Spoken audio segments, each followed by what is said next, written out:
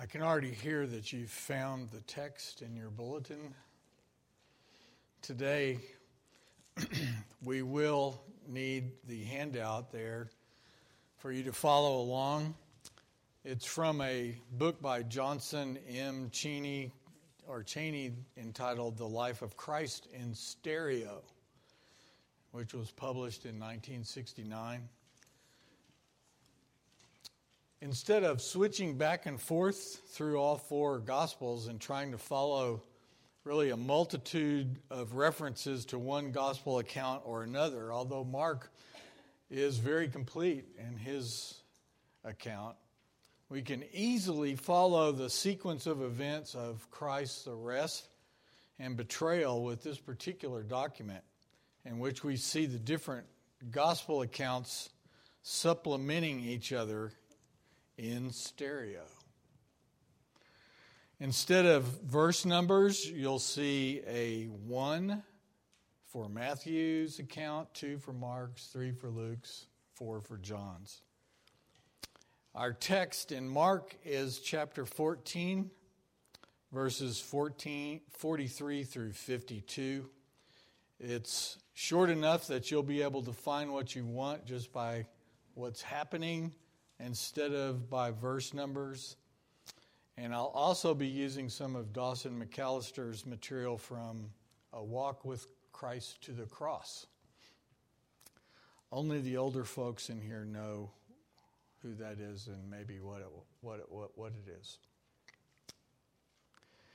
2 weeks ago, we saw Jesus and his disciples go to Gethsemane after Jesus had instituted the Lord's Supper. Christ knew the hour had come. It was time for him to face the most troubling night of his life, leading up to the sacrifice of his own life for the sins of those he came to save. In the Garden of Gethsemane, we learned that Jesus faced unimaginable sorrow and anguish, so much so that he even said he could die from the intensity and the weight of it. Even so, Jesus was still looking out for his disciples and tenderly preparing them so that later, after he had risen from the dead, they would be able to look back on these last momentous events in Jesus' life and finally recognize how their own pride and misplaced trust in their own strength had sent them running into the darkness and cowering in fear, literally. This most important lesson in discipleship had to be learned in this painful and heart-wrenching way. Seth just led us in a prayer that actually voiced that principle over and over and over again.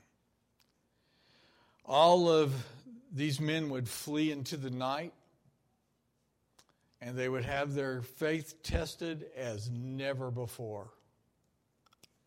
After all, one who had been among their own, Judas Iscariot, was now approaching Jesus to betray him. And before that actually happened, Jesus had fervently prayed by himself 3 times that if possible, the cup he faced would be removed from him. But instead of insisting or demanding what would be the easier path, Jesus prayed to the Father, "Yet not what I will, but what you will." So finally, he came to terms with what was now just ahead and resolutely goes to meet his betrayer, voluntarily presenting himself to arrest and death, knowing that the hour was at hand. We left off 2 weeks ago with Mark 14, last part of verse 41 and verse 42, where Jesus is speaking to his disciples and he says this, "Are you still sleeping and taking your rest? It is enough. The hour has come. The Son of Man is betrayed into the hands of sinners. Rise, let us be going. See, my betrayer is at hand." It's probably around midnight or 1 a.m. in the morning. The garden had been quiet, but very suddenly all that changed. Many think that there were several hundred men who were accompanying Judas. And the sound of them approaching with lanterns and torches and swords and clubs literally filled the night. Pharisees, Sadducees, Jewish policemen, and Roman soldiers, all led by Judas. And despite this clamor and this show of force, Jesus displayed an overwhelming majesty and dignity and calm. Would you please stand as I read section A here of your handout? Section A. "And immediately while he was yet speaking, behold, a great crowd drew near, and he who was called Judas, one of the 12, was leading them. Now Judas, who was betraying him, also knew the place, for Jesus often had resorted there or met there with his disciples. So Judas, having received a band of soldiers, together with officers from the chief priests and the Pharisees and the scribes and the elders of the people, was coming there with torches and lanterns and with swords and clubs. And the betrayer had given them a token or a sign, saying, 'The one whom I shall kiss, he it is. Seize him and lead him safely away.'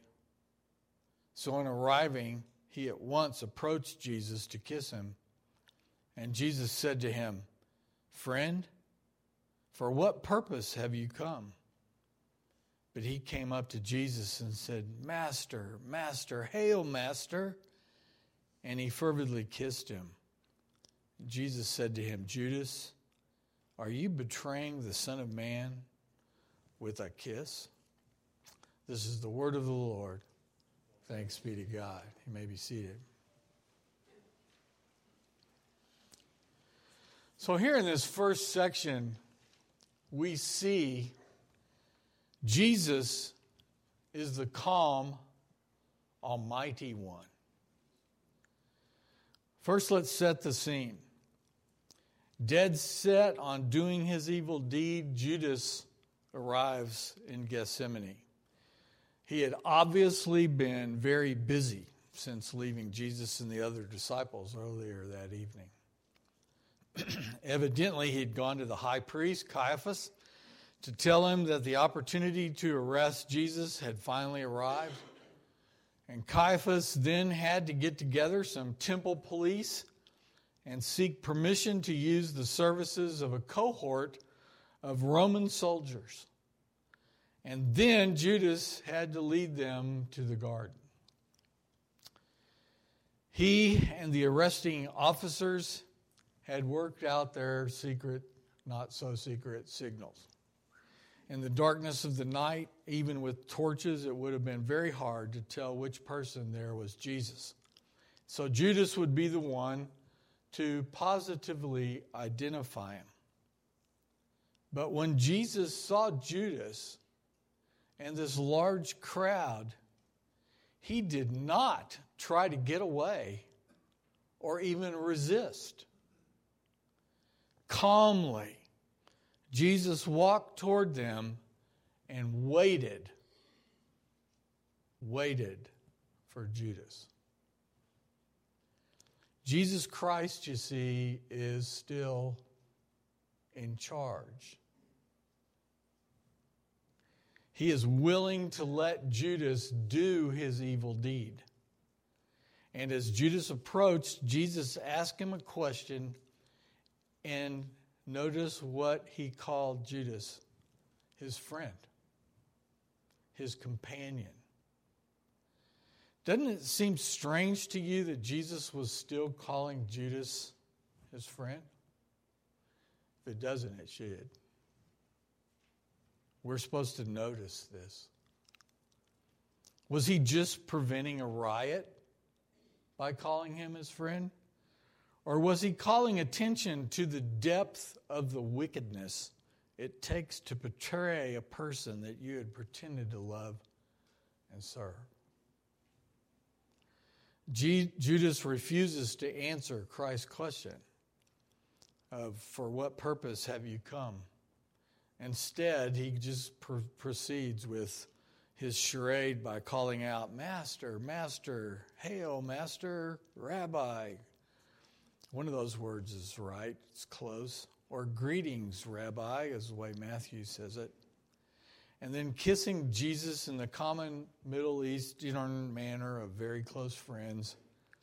The English term, the kiss of death, came into our vocabulary from this event, in case you didn't realize that. The English term, kiss of death, came into being right then and there. Jesus was no doubt saddened and grieved by Judas's action. So he asked Judas a question that would haunt him until his suicide. "Judas, are you betraying the Son of Man with a kiss?"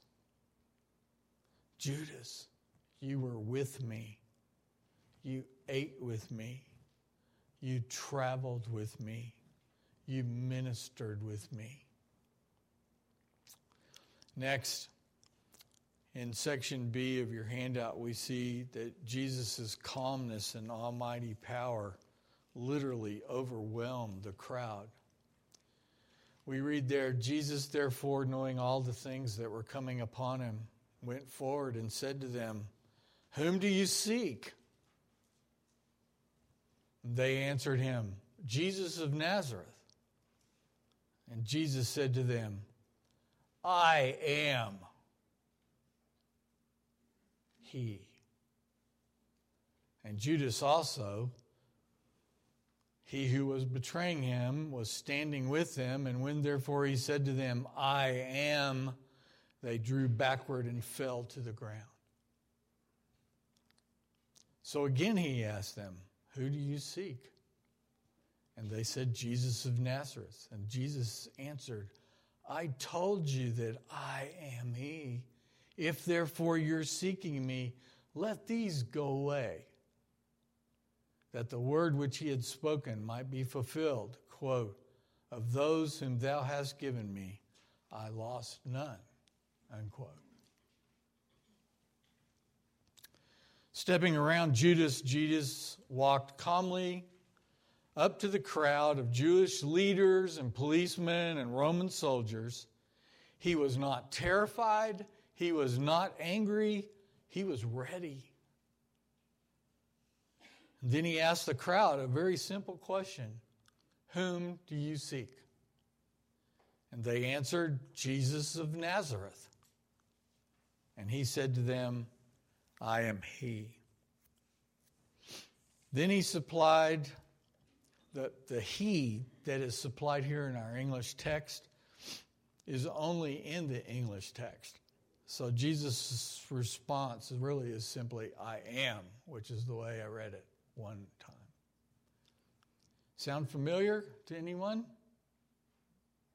Whom do you seek? I am. John records in his accounts, in his gospel, 7 times very famously, I am statements. 7 I am statements. I am the bread of life. I am the light of the world. I am the gate. I am the good shepherd. I am the resurrection and the life. I am the way, the truth, and the life. I am the true vine. And here we see another one with just I am. We all know that on many occasions when Jesus referred to himself as I am, he was declaring himself to be God. This I am is the solemn covenant name, Yahweh. If you put some consonants in there, Jehovah. Same word. We learned in Sunday school today a little more about that name and what we'll be learning in Sunday school next year. Exciting to realize that. Look what happened to the crowd when Jesus said this. They drew backward and fell upon the ground. First time I noticed this was way too old. I don't know why this never hit before college age. This is striking. This is a reaction to divine revelation that we see many times in Scripture. Then he asked them again, "Whom do you seek?" And again they answered, "Jesus of Nazareth." And Jesus said, "I told you that I am he." And this should remind us that when people are engaged and enraged with God, they tend to inflate any supported advantage they have and then do not hesitate to rise up against God even more, over and over and over again, so that the pure hatred of God having any say in their life can be displayed for all to see, especially themselves. But that has not happened yet, has it? But when he walked up and he identified himself, we don't really know what happened that made them fall over backwards. But something definitely did. We see next a most important, precious, and loving display by Jesus to protect and preserve his men. And don't miss this. In the middle of this whole most important event and circumstances, Jesus is constantly doing things to protect his disciples. In the John 18, verses 8 and 9, we read, "So if you seek me, you will let these men go." This was to fulfill the word that he had spoken of those whom you gave me. I have lost not one. This was what Jesus prayed, part of it in his high priestly prayer that John records. The intensity of the grammar is how I just read it. What you actually see is, "So if you seek me, let these men go." But it's not a question. It's more of a redundant question that they should know the answer because of who he is. So it's quite appropriate for us to understand that it should sound like this. "So if you seek me, you will let these men go."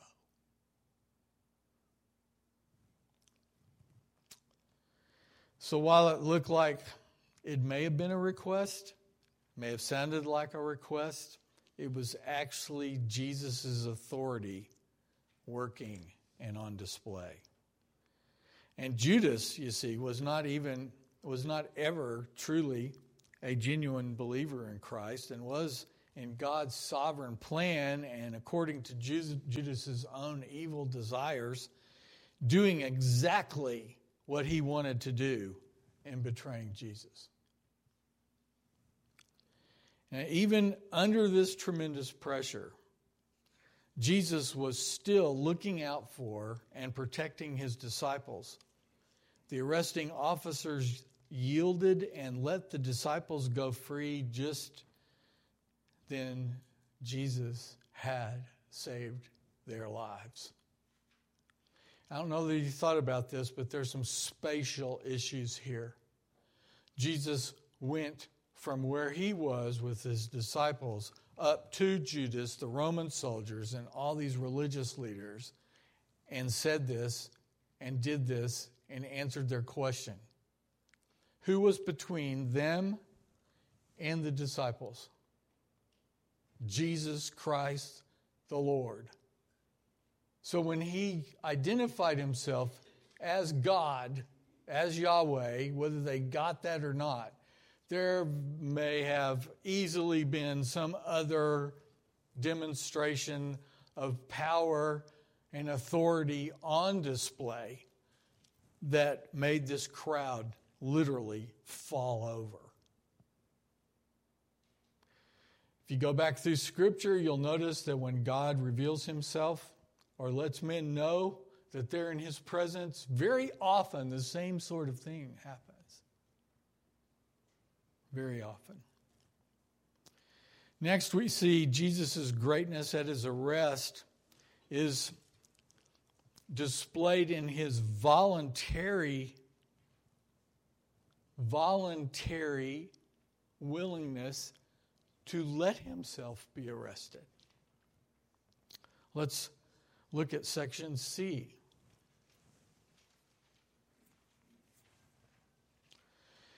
Then they came and laid their hands on Jesus and seized him. Now when those standing about him saw what would follow, they said to him, Lord, shall we strike with the sword? And behold, Simon Peter stretched out his hand and drawing his sword, struck the high priest's bondman and cut off his right ear. And the name of the bondservant was Malchus. But Jesus answering said, permit even this, and he touched his ear and healed him. Jesus said therefore to Peter, put back your sword into its sheath, for all who take the sword will perish by the sword. Or do you think that I cannot now call to my Father, and he will furnish me more than 12 legions of angels?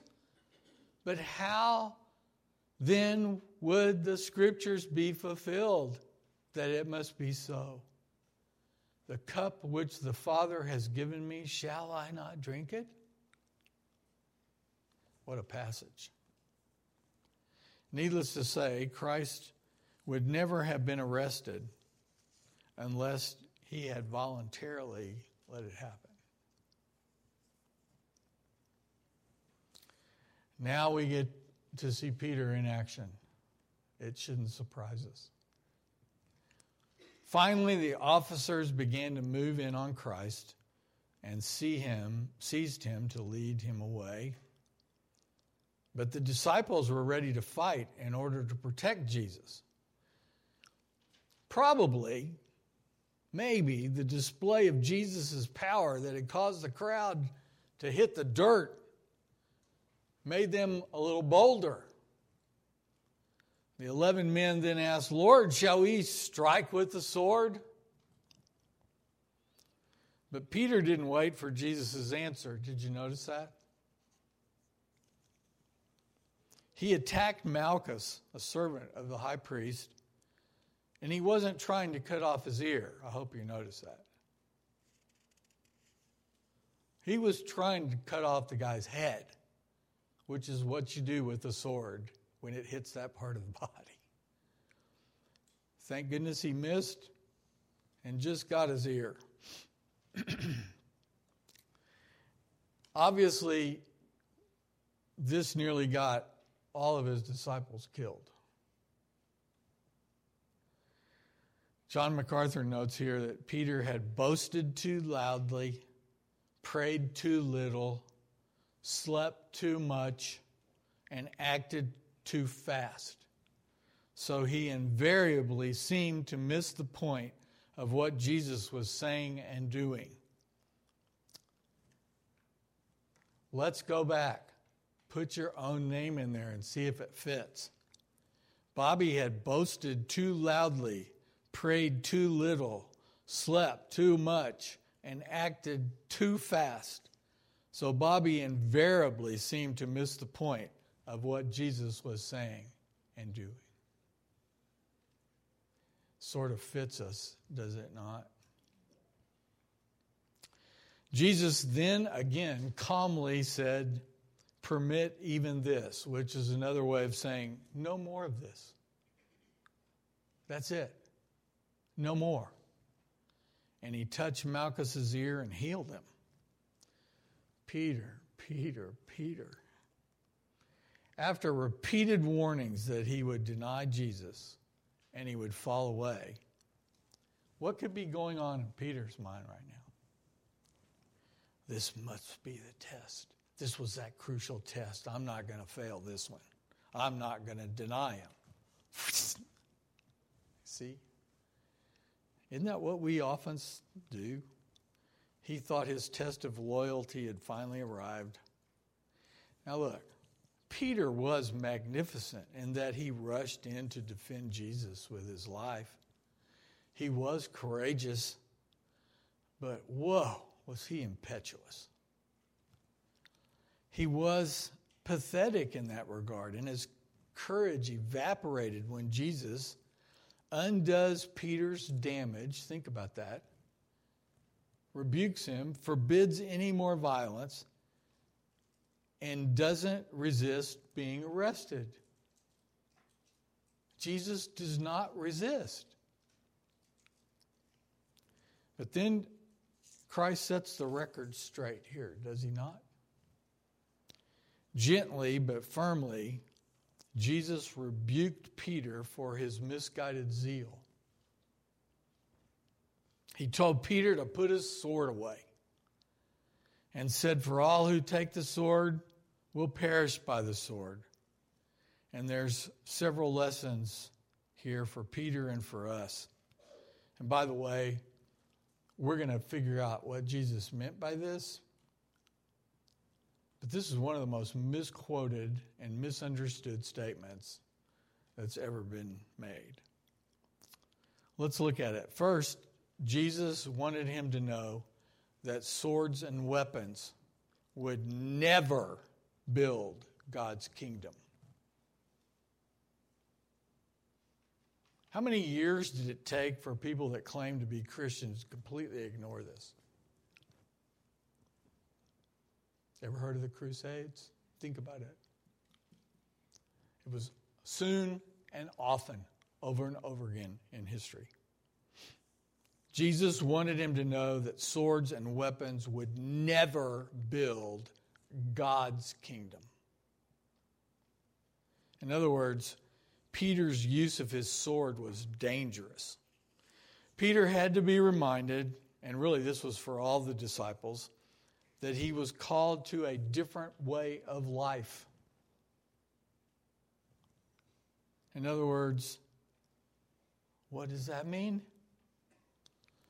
Well, John MacArthur has an explanation here that's pretty short, and it covers all the bases, so I'd like to read that to you. Jesus was not philosophizing by declaring that everyone who takes up arms will himself be killed by arms, or that a person who uses violence will be killed violently. His point was that those who commit acts of violence to achieve personal ends will face punishment by civil authorities. The sword representing a common means of execution in the ancient world, he was simply reiterating the divine standard set forth in Genesis. Whoever sheds man's blood, by man his blood shall be shed, for in the image of God he made man. Genesis 9:6. To protect the sanctity of human life, God declares that the one who wantonly takes the life of another person is subject to capital punishment.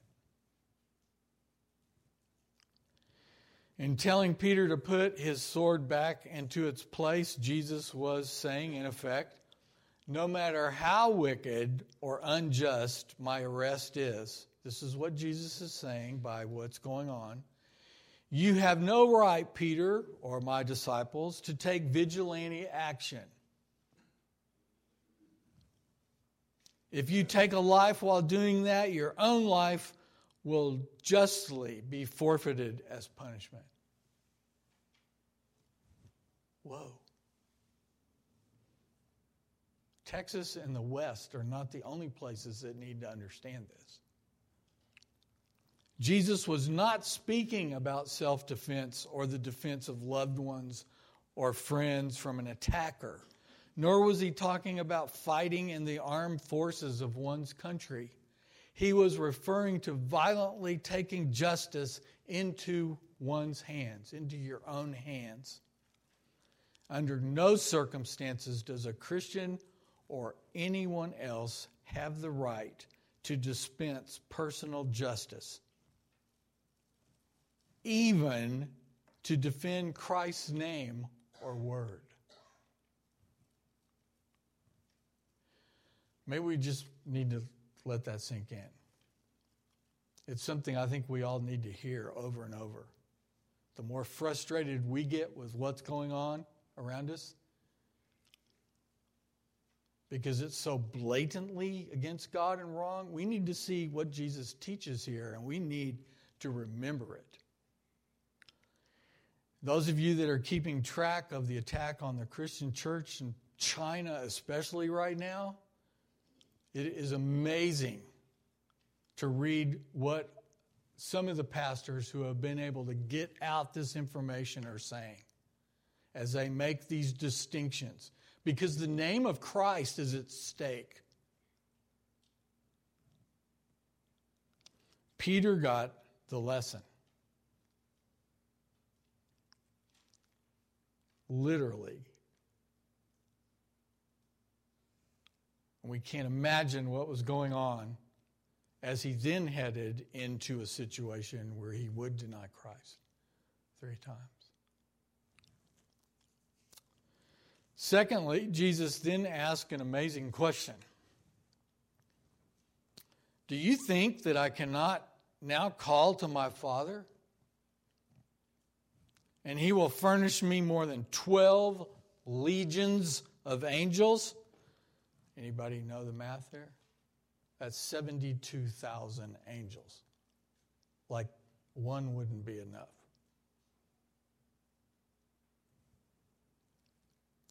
All Jesus had to do was ask.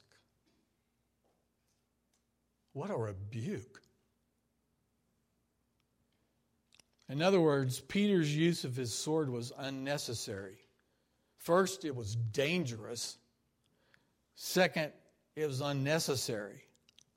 Jesus clearly did not need to be defended. Jesus was arrested because he was willing to be arrested.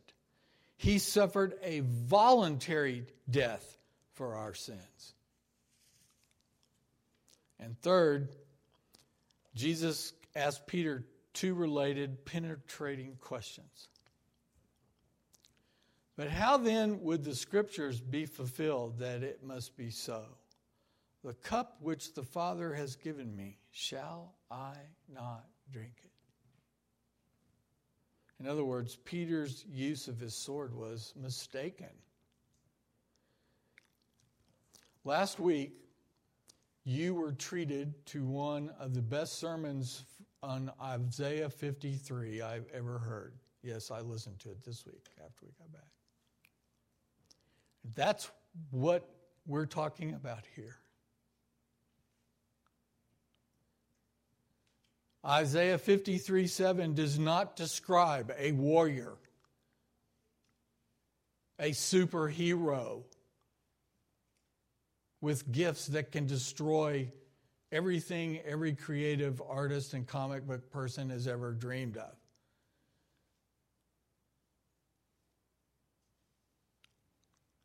Isaiah 53:7 describes a person who willingly died for us. And we see that all over the place. Psalm 22 especially, and Psalm 69 again. In other words, what's the bottom line? It was more important that Scripture be fulfilled than that he should escape suffering.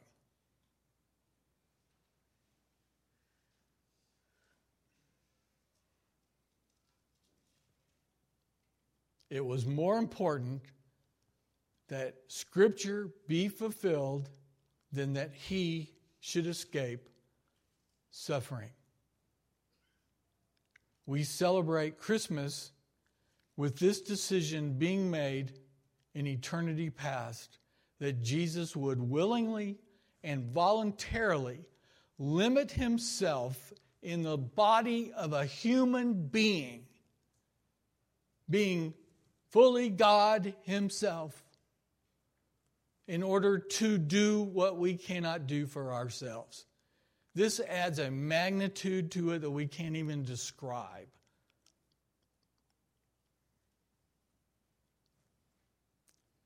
And lastly, in section D, we see Jesus' greatness here at his rest. We see that, but we need to see that Christ spoke to the conscience of his captors. Don't miss this.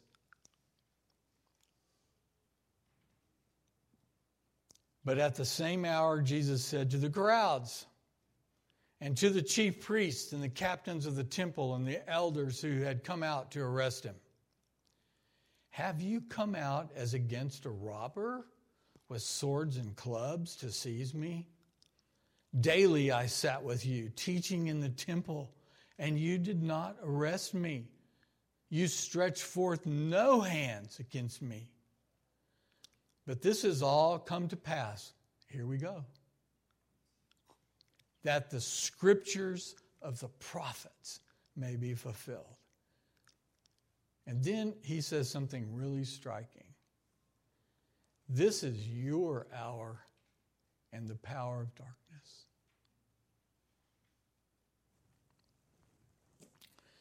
This whole show of force, soldiers, police, weapons, religious leaders, etc., this came across as ridiculous to Christ.